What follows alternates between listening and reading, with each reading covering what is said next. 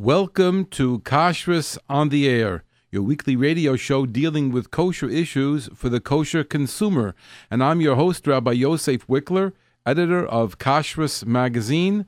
And today, instead of one of our regular guests, you will be our guests. And you're welcome to call in your questions or text them in whenever you'd like. You can call us at the studio, 718-683-5858,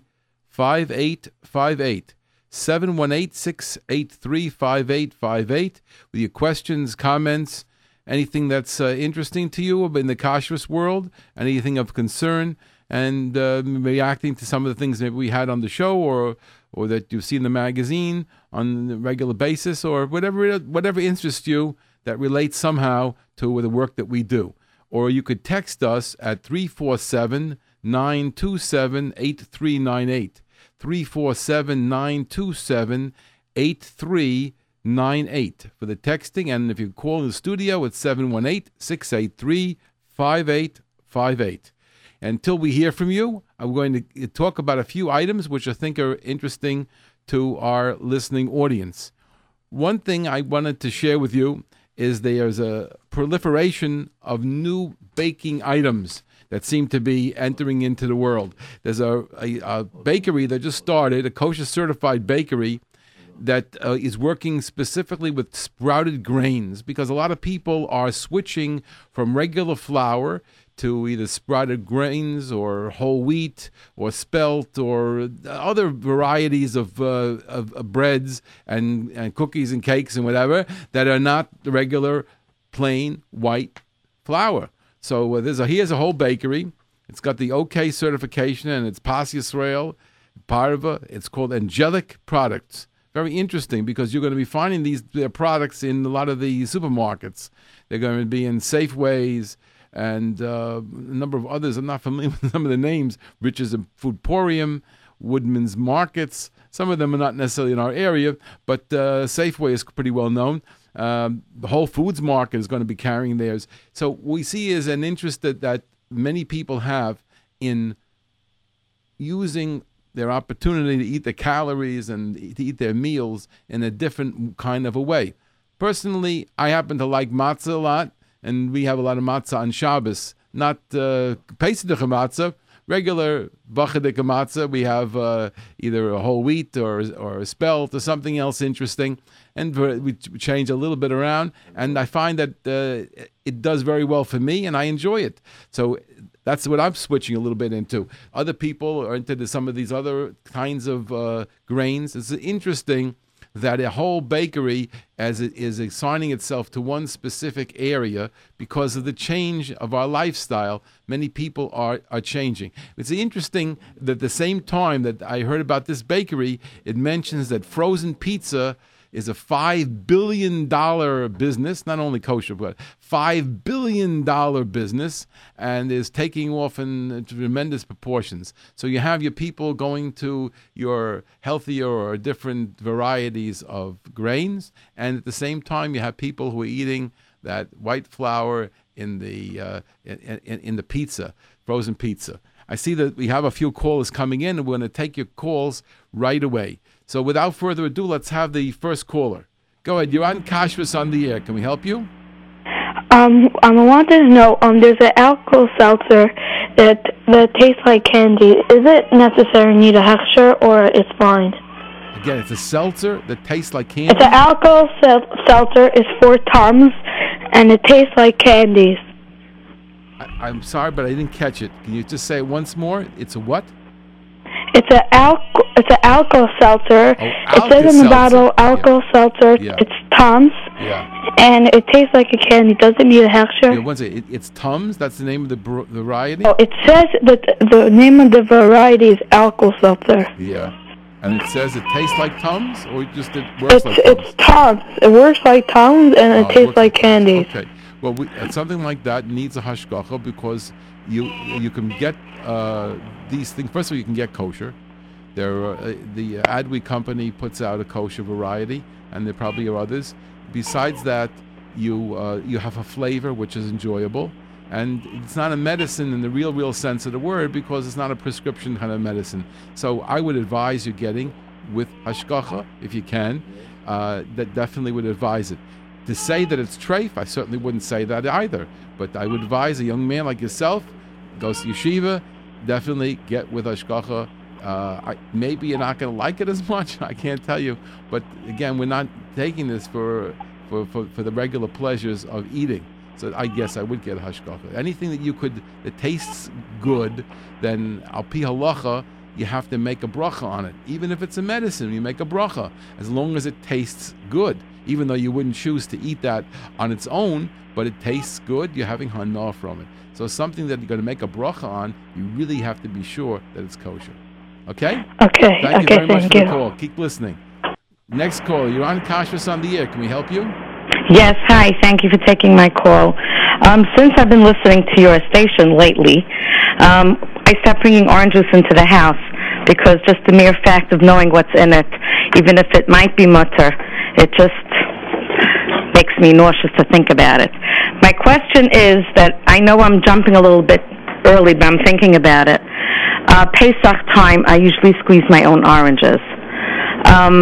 How would you advise me? How can I have like one of these hand squeezers, like with a lever, that I make my own orange juice from juice oranges. How would be the proper way for me to be able to squeeze my own orange juice and not worry that I might have bugs in my juice? So let me comment. First of all, I don't want to go into a whole discussion about orange juice again. We've gone through it so many times. I just want, since you're raising it, I just have to put it into perspective. There are many poskim who have expressed themselves on orange juice, whether they've done it in writing or they've done it orally, including, as I understand, although again I didn't hear it directly from him, Rav David Feinstein, who was in my world, he's the posek, the top posek in America that we know of. That's who we consider the top posek in the Litvische world. So he has expressed himself, as I understand, although again I didn't hear from him, that he permits the use of orange juice. I'm not asking if it's permitted or not. I know. At the same time, many Rabbanim have expressed that there is a reason to be machmir. So whether they do it personally and when they tell people that, so there are two things. We're getting double messages. So anybody who's listening now should understand, you do what your Rav, your Das Torah tells you to do. We're not going to get mixed into that. No, my question is, how can I prepare it? Okay, so I heard.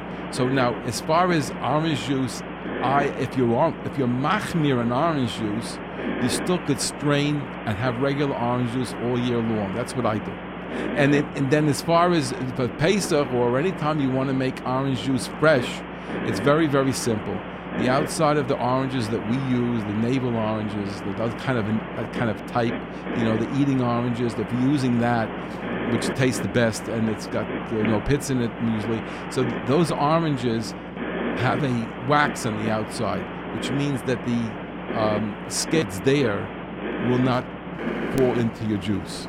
So there's not much concern. If you don't see brown on the outside, that might be a scale, and you can even see with your fingernail if it can lift off. If there isn't anything like that, and there really isn't usually on the high quality oranges we're buying, then you really don't have a problem. Okay. But then in orange juice, if you take oranges, the juice oranges, with the cheaper variety without the waxing on it, and that old kind of oranges we used to have with the pits inside and all that stuff, then if you're using those, then just check that there are no scales. You can see them, they're visual. If you want to see them, I sent the video out. You can find videos, you can find pictures of it. There's a scale, looks like a scale on a fish. You lift it off with your fingernail. So if the scales are there, you don't cut through them. You clean them off, etc. Or you take off the skin. But there really is no major concern in preparing your own orange juice. Okay, thank you very much. Thank you very much for calling. Thank you for listening. Okay, you're on Kashrus on the air. Can I help you? Yeah, hello. Yeah, in general, if a mochik knife touches warm chicken, is the knife treif? Yeah, well, the knife becomes what you call basa b'cholov. It becomes not kosher. If you again, the question is, if it's very hot, the chicken is very hot, so that if it's warm. Okay, warm is a different story. If you didn't cut it, then it's less of a problem because inside it's hotter. If it's just warm to the touch, it's been sitting out for 10 minutes or something from the kitchen, from the stove. It's really just a little bit warm. It might be able just to wash it off. I can't tell you right now.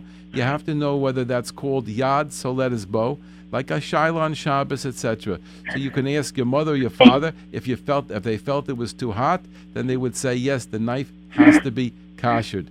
But the chicken will be kosher. The chicken is not affected at all by the knife because you didn't cut it.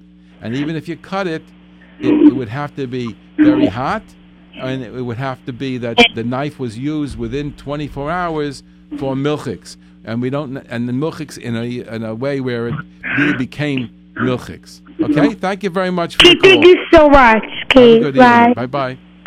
Okay. We have another caller? Okay, we have another caller, and you can call us if you'd like at 718-683-5858. If you want to call us, or you can text us at 347-927-8398. Again, call at 718-683-5858. Okay, you're on Kashrus on the air. Can we help you? You're on the air. Yeah. I was wondering regarding cough drops. Okay. So the company Halls, yeah. Yeah, so it doesn't have any hechsher, but is it still good? Because I noticed that even on Ricola, they don't have a hechsher either. Okay, so that's an interesting question. Something like that definitely needs hashgacha, because even though you call it a cough drop, it really is only a candy. Anybody who knows anything about these things will tell you that if you had a regular sucking candy, it'll do just as good for you. Like a menthol candy will do just as good for you as these will. So really, it isn't a medicine whatsoever. So yes, it has to be kosher, and you have to make a bracha on it. But as far as halls, I don't personally know the answer. You could go to a website, either the Star K's website, star-k.org, or you can go to the CRC's website, which is crcweb.org. And on those websites, you will find lists of these cough drops, especially the Star K, I know, has a list of recommended cough drops. Some won't have hashgacha, but they will be considered acceptable. So you definitely should try to look at the star-k.org website to get a list of those things. Yes, they need hashgacha. Now, Ricola does have hashgacha on the regular cough drops that people are always buying. They do have hashgacha. There's one or two products in the company that makes that not kosher, but the things you're talking about, they are kosher, and they don't put it on the label. That's because they're not interested in it. It's being made in Europe, and how do we do it? 1 second, please. Well, how do we go forward here? I'm trying to get the emails. So in Europe, there's in Europe they don't necessarily want to put on the label. Sometimes you'll see a little K, and that might be this rabbi. But even if they don't put it on the label, there are lists that are passed around through the kashrus agencies, and he's on there. So definitely, the Ricola has a hashgacha. Okay. So what's the Star K? What? What's the STAR-K.org. Okay. Star-K.org. That's the Star K organization, and you'll look for the list there of cough drops or cough lozenges or whatever it is. They have such a list that exists. Okay. Okay. Thank you. You're certainly welcome. Have a good evening. Okay. Next caller. You're on Kashrus on the air. Can we help you? Hello. Yes. Go ahead. You're on the air. Yes, the small coffee machines of a company named Kerug, do they need Tvila, and how do you toy with that? That's a good question, and I personally don't want to answer it because I know that there are different opinions, and you have to really get your own rav into it. Some people hold that machines, first of all,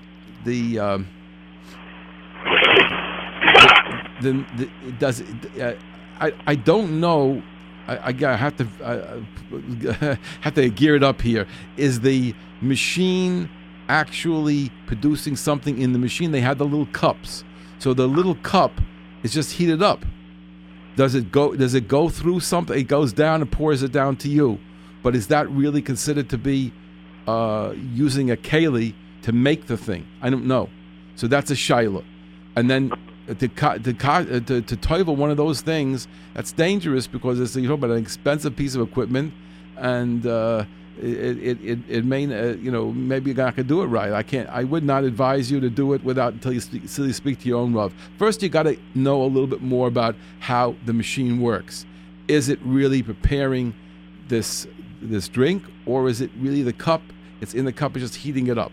If it's just heating it up and you're pouring the thing down through something else and it happens to hit it, I don't know if that requires tevila. Because you're not... What? Heating up itself doesn't require tevila? It could be that the heating it up, you have an oven, you don't toivel the oven.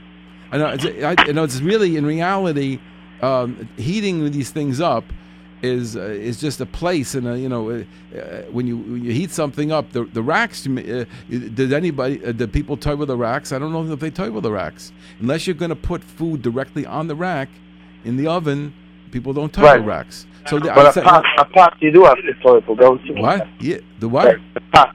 If you want to cook in a pot. Of course, that's something different. But I'm saying to you that the Keurig thing, it's in a little container. It doesn't really come out of the container until it's finished. I'm not familiar with the actual mechanics. I would first look at in the internet, or you contact the company or somebody else who has one, and find out what really takes place there. And then you can ask a shaila intelligently, does something like this need toiveling? Some people have the heter that's plugged into the wall, so it's called mechubal karka, so that they don't require toiveling. I don't want to get into that area now, because personally, if I earn, I've been toiveling all the years. But you talk about a piece of equipment like this, I would be very, very careful before I would toivel it. Right. Okay, thank you. Thank you for the call. Okay, we have another caller. Go ahead. You're on Kashrus on the air. Hello? Go ahead, please. Yes, you're on the air. Hi. I had a milchige French fries bought by a pizza store, and then I, by mistake, put it in a fleischige microwave.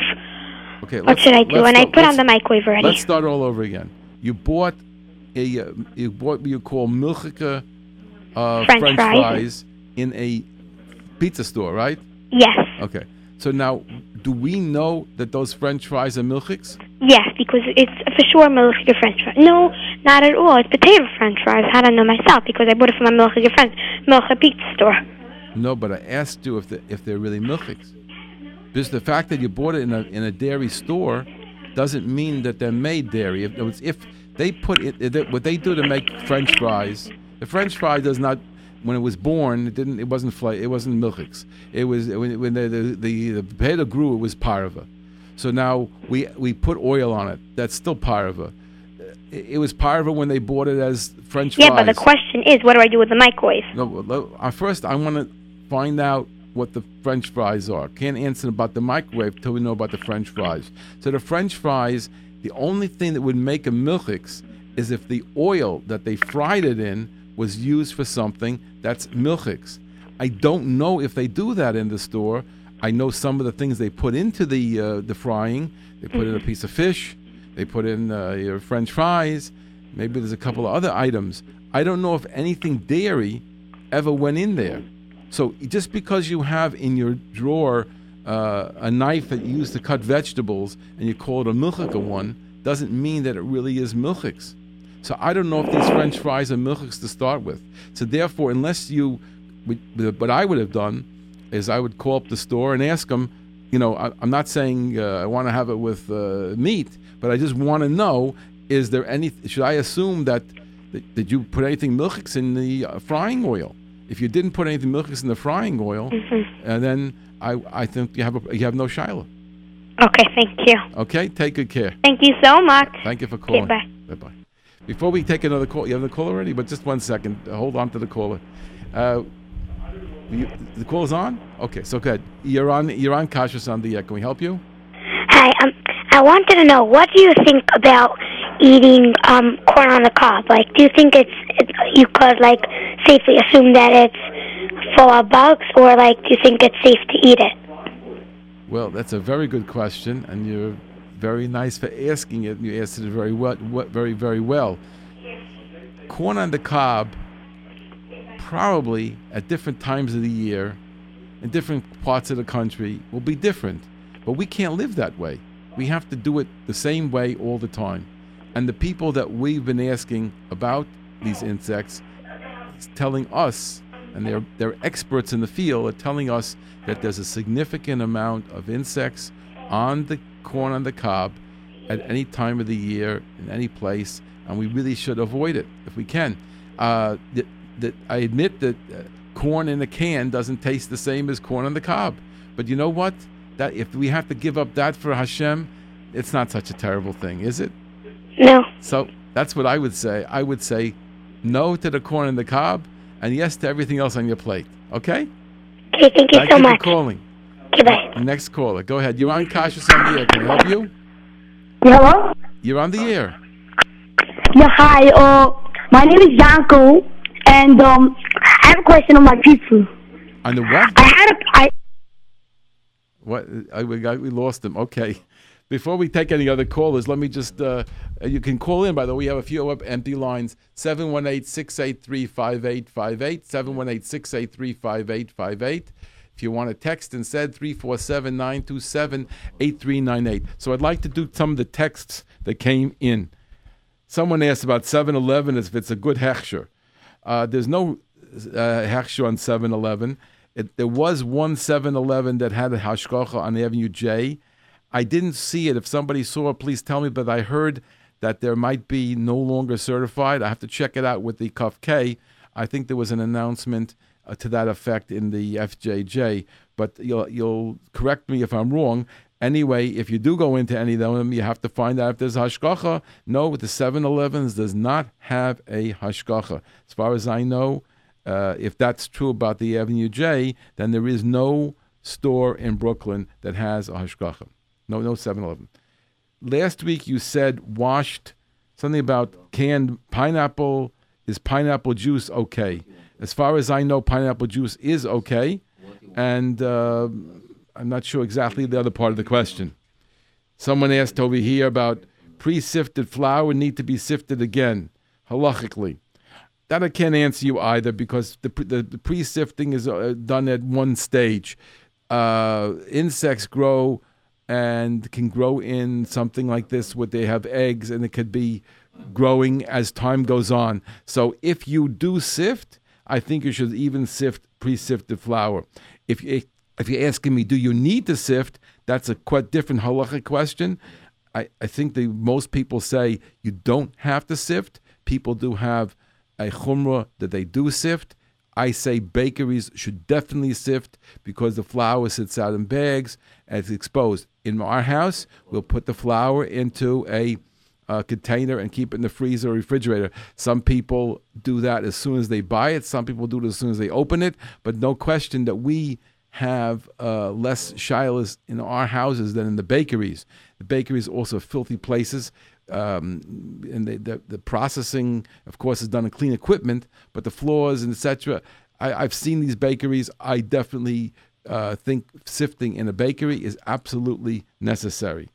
Someone asked over here about mint floss, flavored floss permissible, and the answer is yes. Am I allowed to use Dole, OU, frozen strawberries for smoothie? I don't know exactly that which brand we're talking about. Dole. I don't know anything about Dole's brand for the frozen strawberries. I would have said take something like Bodake and make that in blended and use that. Why are silk products such as soy milk and almond milk are marked OUD if they're dairy free? Because the legal definition of dairy is different than the Torah's halakhic definition of dairy. To the legal definition in America, you have to have a certain part of the milk to be called dairy. There are 32 parts of milk. In terms of the silk products, the soy milk, they'll use something like caseinate, which is part of milk, but for the government in the United States, it's not called dairy. To be dairy, it has to have lactose or some other kind of ingredients, but this will not be called dairy. So it goes under the wire. It somehow escapes the American legal system, and they call it non-dairy, and it says OUD on it. And they have to say non-dairy, because if they would say dairy whitener and it didn't have the dairy in there, the legal definition of dairy, then they would be sued, and they would have to stop using that labeling. So they have to say non-dairy creamer. That's the definition of that kind of a product. Yes, they are using dairy ingredients. Is it halachically dairy? Yes. Legally dairy? No. Okay. Somebody asked about a mesh to strain the orange juice. If you call us at the office, I'll arrange it for you. I'm not pushing it, but if you want to do it, that's your decision. Our number is 718-336-8544. By the way, you can sign up for any of the classes with Rabbi Goldstein, men or women. You could also get the Kashrus magazine. We have a new book that came out. It's called, a very interesting name, it's called On the Wings of a Child's Prayer. That's the name of the book, and 51 other stories, altogether 52 stories from the pages of Kashrus magazine. It's a 200-page book. If you're interested in getting that from us, it just came out this week. What needs to be done to an oven to make it parva after being used for chicken or meat uncovered? So that depends upon your position. I see we have callers coming in. If I have time, I'll answer that today. If not, we've answered it before, and I'll try to get to it later. If not, it's a long answer. Okay, go ahead. Let's answer some of the people on the phone. Go ahead. You're on Kashrus on the air. Can I help you? Me? Yeah, go ahead. Basically, my father, we always used to go to 7-Eleven, and, some of them are kosher, some of the Slurpees are kosher, and some of them aren't. And usually, everyone's, in a different, but there's, sort of like a holder envelope, like a plastic thing that has a booklet full, and it says the name of each Slurpee, and it says if it's kosher or OUD or what. Right. Okay. So by each thing, there's a different envelope, and it says. I understand you. But first of all, let me explain something to you. If you would go into a non-kosher restaurant and you would say, I want to have a this or that or whatever it is. So they'd say, come out with a little letter that says this is the OU. Would you trust them? The answer is no. So what's going on here with the Slurpees? The Slurpees is not under the hashgacha of the OU.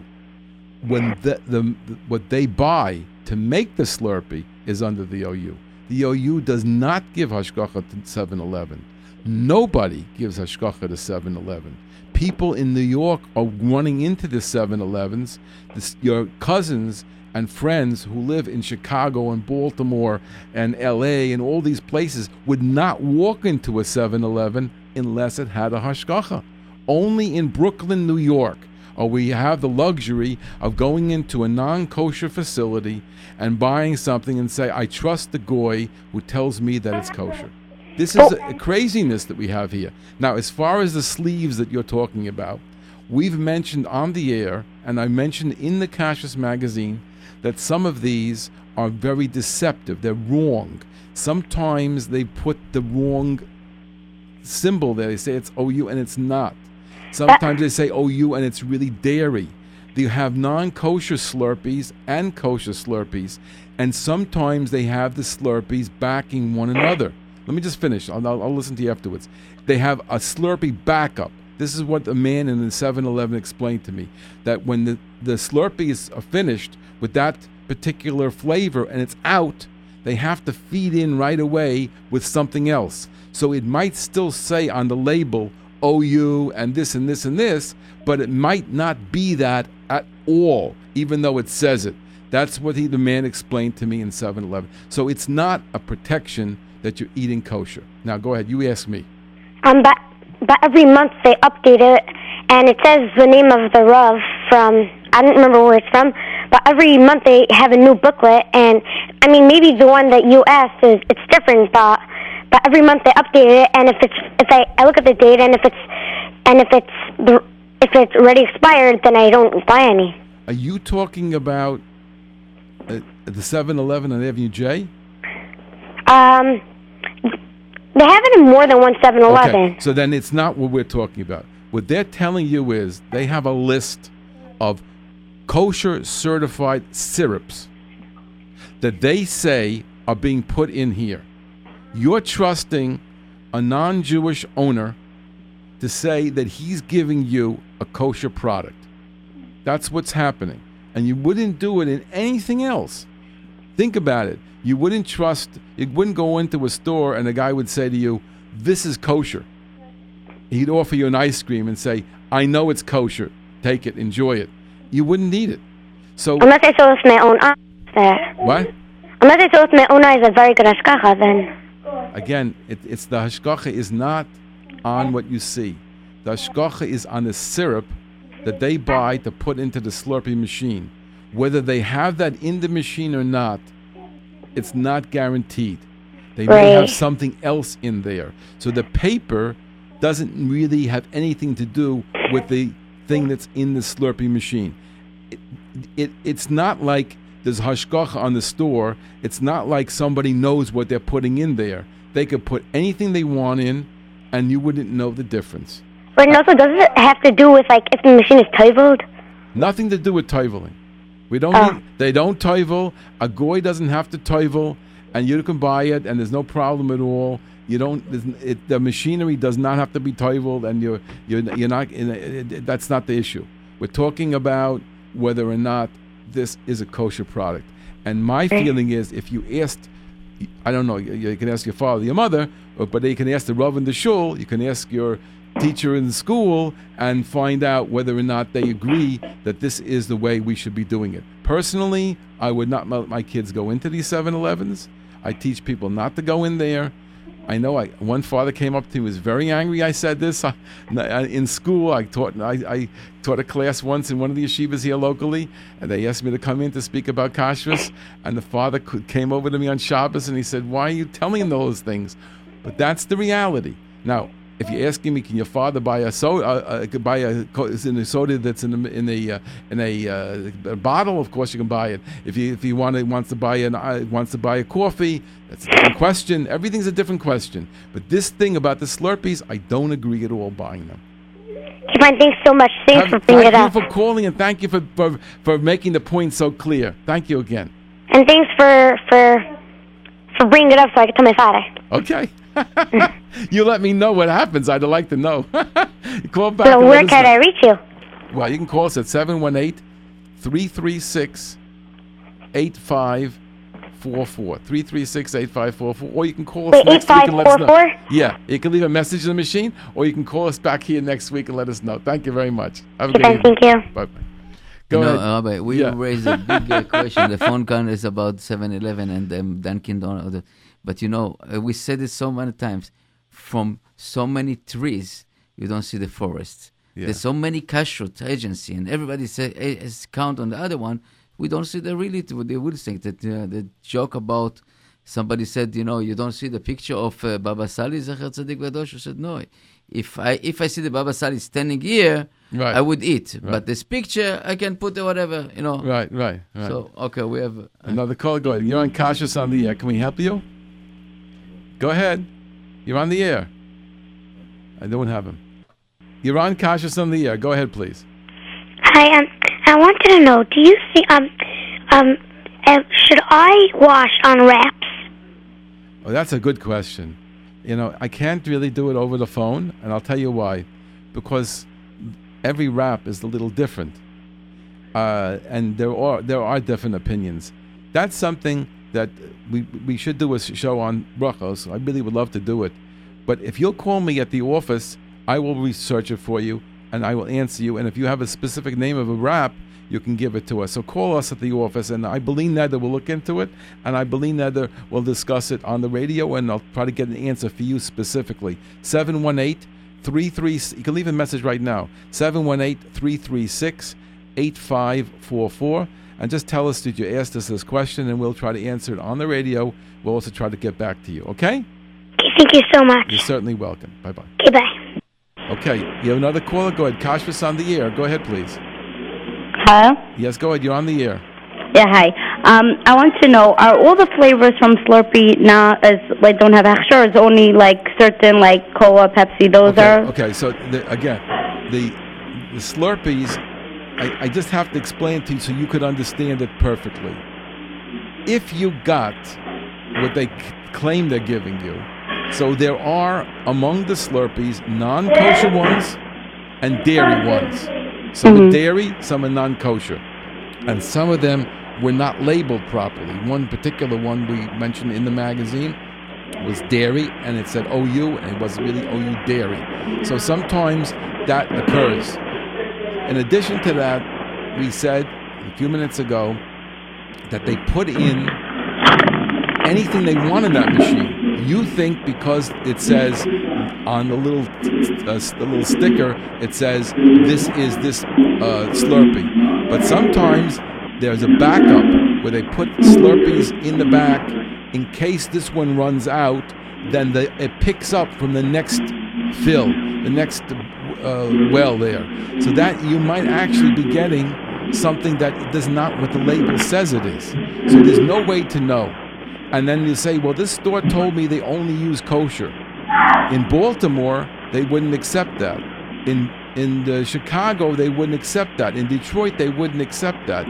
They send people in, or they ask the people who go visit to try to check out if they actually have kosher only.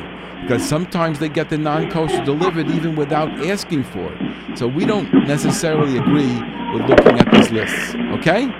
Okay. Thank you very much. Yes. Are there any specific stores, or the one? I don't know any stores now. I was told the Avenue J one may no longer have hashgacha from the Kuf K. Do you know about Coney Island one? No, none of the others have. No? None of the others have. The only one that did have was the Avenue J one. I don't think they have now. You could call the Kuf K. The Coney Island one has one. The only one that I know that gives hashgachas is the Kuf K. You can call them at 201-837 0500. 0500. Again, 201-837-0500.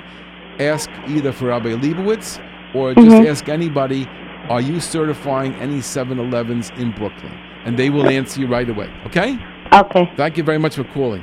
Okay, thank you very much. Before we get any more callers, I just want to take a moment and talk about our sponsor, which is Glattmart, conveniently located at 1205 Avenue M and serving the kosher community for 35 years. When you think of Glattmart, think of price, service, convenience, and quality. Whether you shop for a few items or a full wagon load, you can save plenty of money by shopping at Glattmart. At Glattmart, the convenience comes in 2 packages, parking and time. You'll save time by using their valet parking service. Just pull into Glattmart from the East 12th Street entrance, and they'll park the car and have it ready for you to load up with all those special items that you purchased in the store. And at Glattmart, the quality of meats is A1, with kosher certification from both the Star K and the Vada Kashrus of Flatbush, with base Yosef meats and with expert Nikur. At Glattmart, you're getting quality kashrus. Glattmart is at 1205 Avenue M. Meeting your shopping needs is their top priority. If you meet Dov in Glattmart, tell him you heard about Glattmart on Kashrus on the Air over J-Root Radio. And now I'm going to take another... Oh, we have some more calls? Okay, but we'll roll it up. Okay. Next caller, please. Go ahead. Hi. I just want to let you point. The newer K-Cup machines, Keurig machines, there's basically no metal throughout the whole machine. It's basically... There's a tank with the water in it, and then there's a little thing on the bottom of the machine that has like a pipe that's going through the machine, and then on the top of and when you close the machine shut, there's a stick that pokes it in that's metal, which I'm not sure if it's touching the coffee grinds that's inside the cup, and then around that there's like holes for the water to come out. So I'm not sure if there's exactly any metal parts throughout the machine. Well, that's why we'd have to do a little research. I see you did some of it. I have one right in front of me now. That's the only reason. Well, you got to look inside inside the booklet. Maybe it explains a little bit more. I'd have to study it before I could answer it. I mean, I see you were thinking about it, and I appreciate it. And if you come to your decision, you let me know. But I really would have to research it with the company. Basically, the only metal pieces that are going through the machine is these metal pokes that are coming from the top and from the bottom, which pierce holes through the That's what cup. I'm saying. I have to figure out what is happening in there. I couldn't do it by heart. I appreciate your taking the time out to call us, but I don't really have it on my fingertips yet. I wouldn't answer a question like that until I studied it more. Okay? Thank you very much for calling. Welcome. Take care. Okay, you're on Kashrus on the air. Go ahead, please. You're on the air. Hello? Yes, you're on the air. Yeah, hi. If I'd be traveling to Miami, Florida, how would I be able to find out about the hashgachas and the dairy and Fishika restaurants? Good. Okay. First of all, Miami has some very good selections. And I'm not going to give out recommendations like that, but I would say, and again, everybody who listens here now has different standards. Right, for sure. What might be your interest may not be somebody else's. We give one piece of advice, if you can follow it. Try to get in touch with Manish Spitz, M-A-N-I-S-H, Spitz, S-P-I-T-Z.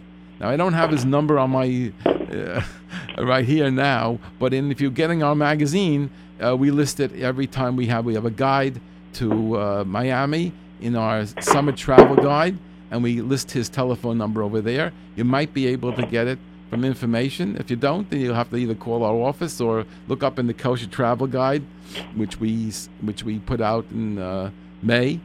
We have it listed over there, his telephone number. What's your office number? 718-336-8544. Okay, thanks so much. You're certainly welcome. He's definitely the most knowledgeable about everything about kosher in Miami. Okay, great. Thanks so much for your help. You're welcome. Bye-bye. Go ahead. You're on Kashrus on the air. Can I help you? Yes, how are you? I wanted to know about Dunkin' Donuts sending their donuts, birthday donuts, market on like the Yeshua Hot Yisrael. Do all the donuts come from the same factory or plant? Okay. First of all, we don't ascribe to using Dunkin' Donuts for a lot of reasons. One, the store is open on Shabbos. There's no mashgiach present. We've seen that they've had non-kosher in their ovens. So we're not happy about the hashgacha. As far as the donuts themselves, we have a concern about Bishul Yisrael. We consider it to be Bishul and not to be, because it's fried, we consider it Bishul Shaila, and we're not sure that they're handling that properly. So we're not accepting the hashgacha on that, and whoever it is. Now, again, if you're talking about out in the 5 towns where there's a very good hashgacha, then maybe they are doing a proper job. K may be doing a proper job. I'm not familiar with it, but I haven't seen locally anything that I consider to be acceptable. So as far as they making it, it seems like this. Dunkin' Donuts, it seems that they're like a franchise. So some people can own 5 Dunkin' Donuts, and they have a commissary where they're making things, and they're going to provide the donuts for those 5 stores.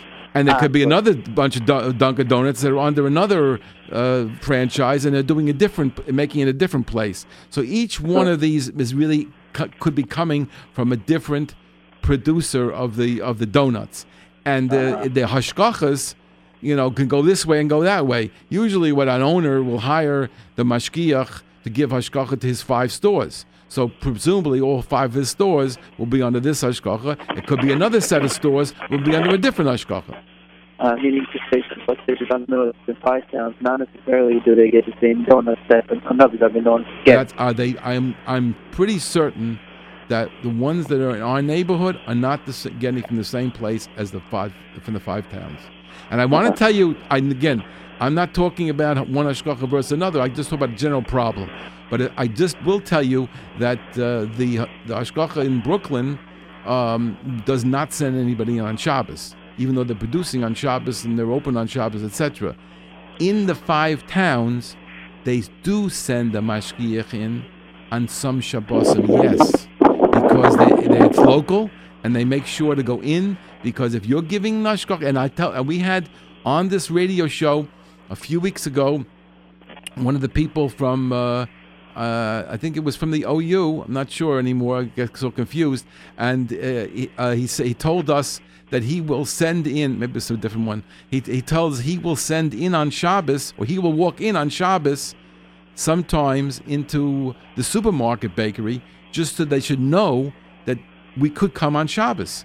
So, yeah, if you want to really be sure that no funny business is going on, then you have to show up on Shabbos. Right, definitely. Okay? Okay, thank you so much. Thank you very much for calling. Have a good evening. Right. Okay, next caller. You're on Kashrus on the air. Can we help you?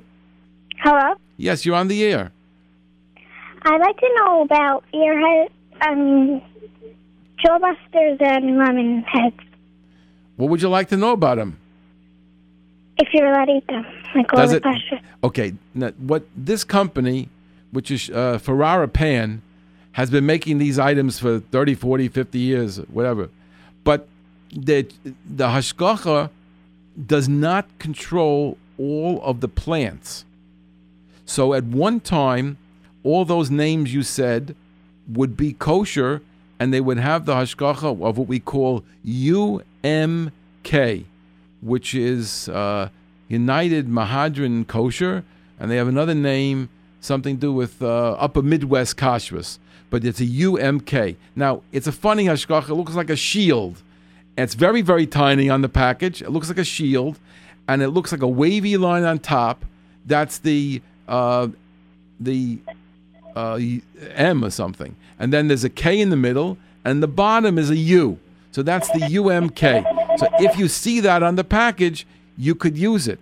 If you don't see it, then it's being made in a plant that is not certified. It has to have that on the packaging, or you can't use it. Okay? Thank you. Certainly welcome. Thank you for calling. Bye-bye. Okay, another caller. Go on Kashrus on the air. Can we help you? Hello? Yes, you're on the air. I have two questions. One is that, what bracha do you say on pizza?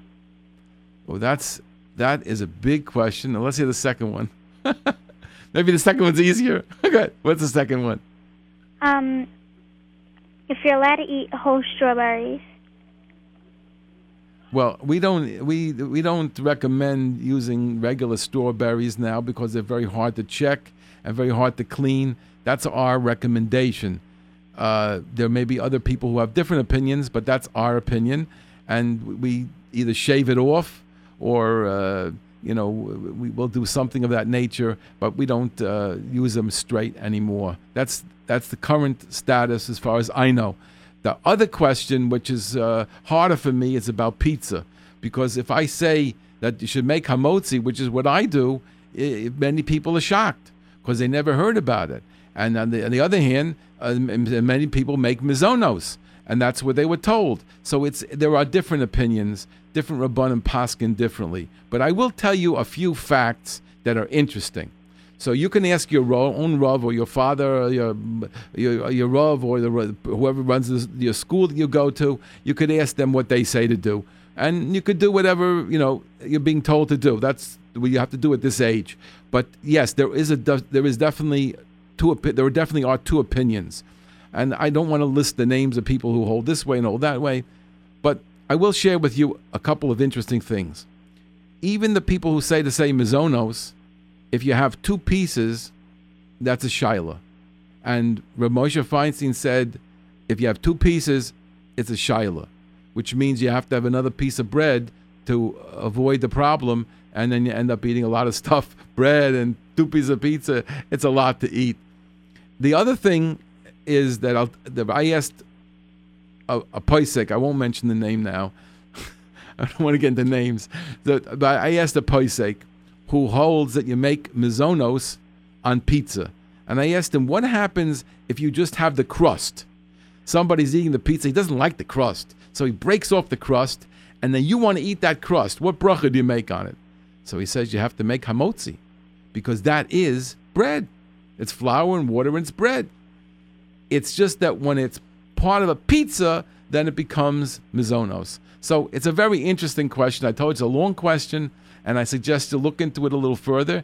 And if you want to get back to me on what you found out, I'd love to hear about it. But as I said, there are two opinions. Thank you very much. I tell you, for us, the Sfaradim is not opinion. It's one opinion.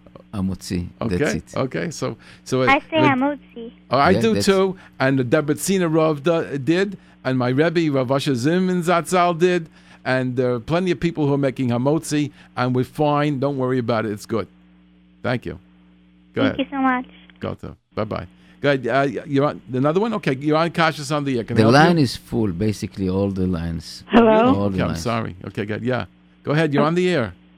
I don't know if you mean me. Yes, you're on the air. Okay. You just had a question about the bracha hamotzi on pizza or whatever. Yeah. I don't want to get into it. I know it's very involved. OU does not give a hashgacha on any mizonos bread because they consider bread is hamotzi.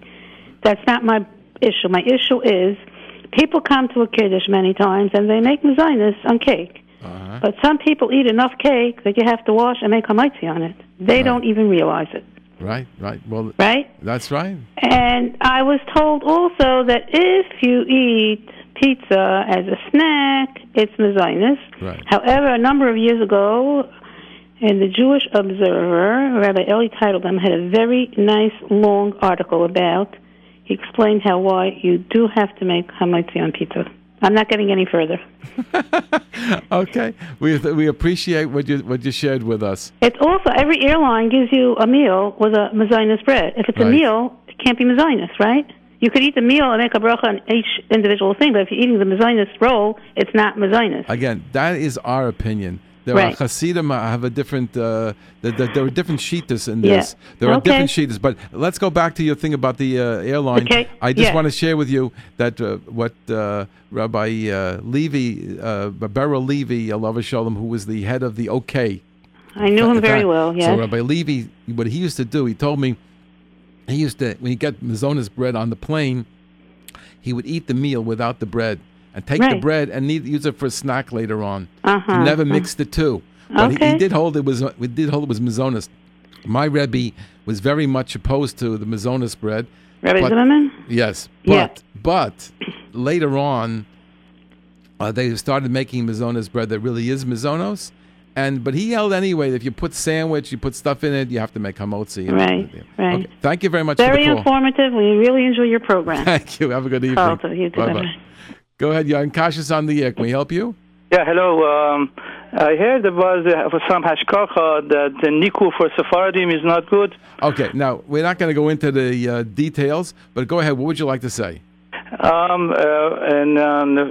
of all, the Rav said that don't use that hashkacha. I'm using this hashkacha, so you have to use that hashkacha. And also, I saw in this week FGJ. Yeah. There is a sign, big sign that new hashkacha coming, and there is a new nikur according to Sephardim. Okay. So let me go into it without going into it because I can't really. Okay. First of all, I haven't fully researched the whole thing, so I can't really help you very much. Let's start from square one. The reference you're making to a certain meat that was under that's under a certain hashgacha. The hashgacha is one that is impeccable, so it's excellent hashgacha. Now, whether he does nikur the way Sephardim want, whether he does nikur the way this one wants or when that one wants, that's a question I can't answer. I didn't look into it, but that doesn't invalidate the hashgacha. Okay, that's number one. Number two. Yes, that what you didn't. I don't think they said that there's going to be. I saw the FJJ thing. I don't believe that they said there's a new hashgacha. What it is that the Kehila Kashrus is saying that they're going to do nikur for the Sephardim, or at least on some of their places. And they mentioned a list of places where they're going to be nikur that will be acceptable to Sephardim. So that's what I saw in the FJJ. And yes, that they're trying to address it because the Sephardim are interested in a certain standard. And it's a beautiful thing, and that they should get what they want and what they expected, etc. But I don't want to go any further into it because I don't think it detracts at all from the other hashgach that are in existence. Thank you very much for the call. Yes. Okay, go ahead. You're on Cautious on the air. Can I help you? Me? Yeah, you're on the air. Okay. Is it a problem about 7-Eleven Slurpees? We've talked about it tonight several times, and my position is yes. Why? What's wrong with it? You didn't listen to it, so I it's the third time tonight. I'll just say very briefly. First of all, you're relying on a non-Jew that you're getting kosher. Secondly, there are dairy and non-kosher varieties of Slurpees, and even if he wants to avoid it, he may not have avoided getting them. Number 3, when you see something on the packet, on the Slurpee machine, it says a little thing there indicating what's in there. In some cases, that's not what's in there. That's the 3 things I said before, okay? Okay, thank you. Thank you very much for calling. Bye-bye. Yeah, Ron Kashrus on the air. Can you help you? Yeah, hi, me? Yeah, go ahead. Okay, great. I was the one who texted you before about the silk products. I just wanted more information in terms of 2 questions. I know that the OUD has that hashgacha of OUD, but sometimes for Sephardim No. with dairy equipment, I just wanted to know if it was the same issue. No. This is not dairy equipment. This is dairy ingredient called sodium caseinate directly from milk. Sodium caseinate. Okay? Okay, my second question is, I know sometimes with a powdered form of milk, like formula, there's no issue of Chalav Yisrael. Could someone who keeps Chalav Yisrael use these almond milk and soy milk products, or is that also an issue? I don't know. Just somebody don't know. Is in other words, the sodium caseinate, is it considered to be powdered milk? I don't know. You have to ask somebody. You call the OU. But definitely the soy and almond milks that are marked OUD are definitely considered dairy halachically. Again, if you see sodium caseinate as an ingredient, then it is. There's some of them might be just equipment. You could be right. What you can do is you can call the OU. Okay. And listen careful. I'll give you the whole deal. It takes a few seconds to hear. Great. You call 212-563-4000. That's the OU.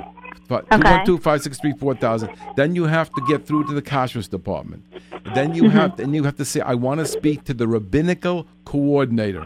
If you want to say, remember the way they say it, RC. I want to speak to the RC in charge of silk, this soy product. They'll put you in contact with that person, and that person can tell you if there's any dairy in there or it's just dairy equipment, and they will answer that question about whether you have to be concerned as a Sephardi at all. They'll answer that question for you. Okay? Okay, great. Thank you for clarifying. You're welcome. Have a good evening. You too. Go ahead. You're on Kashrus on the air. We have a few minutes left. Go ahead. I want to know about fresh broccoli. Fresh broccoli, if you buy positive, then you're getting a broccoli that has really been grown specially. Fresh broccoli you buy in the store yourself and you want to check it or clean it, it's very, very difficult to do. I would not advise it whatsoever.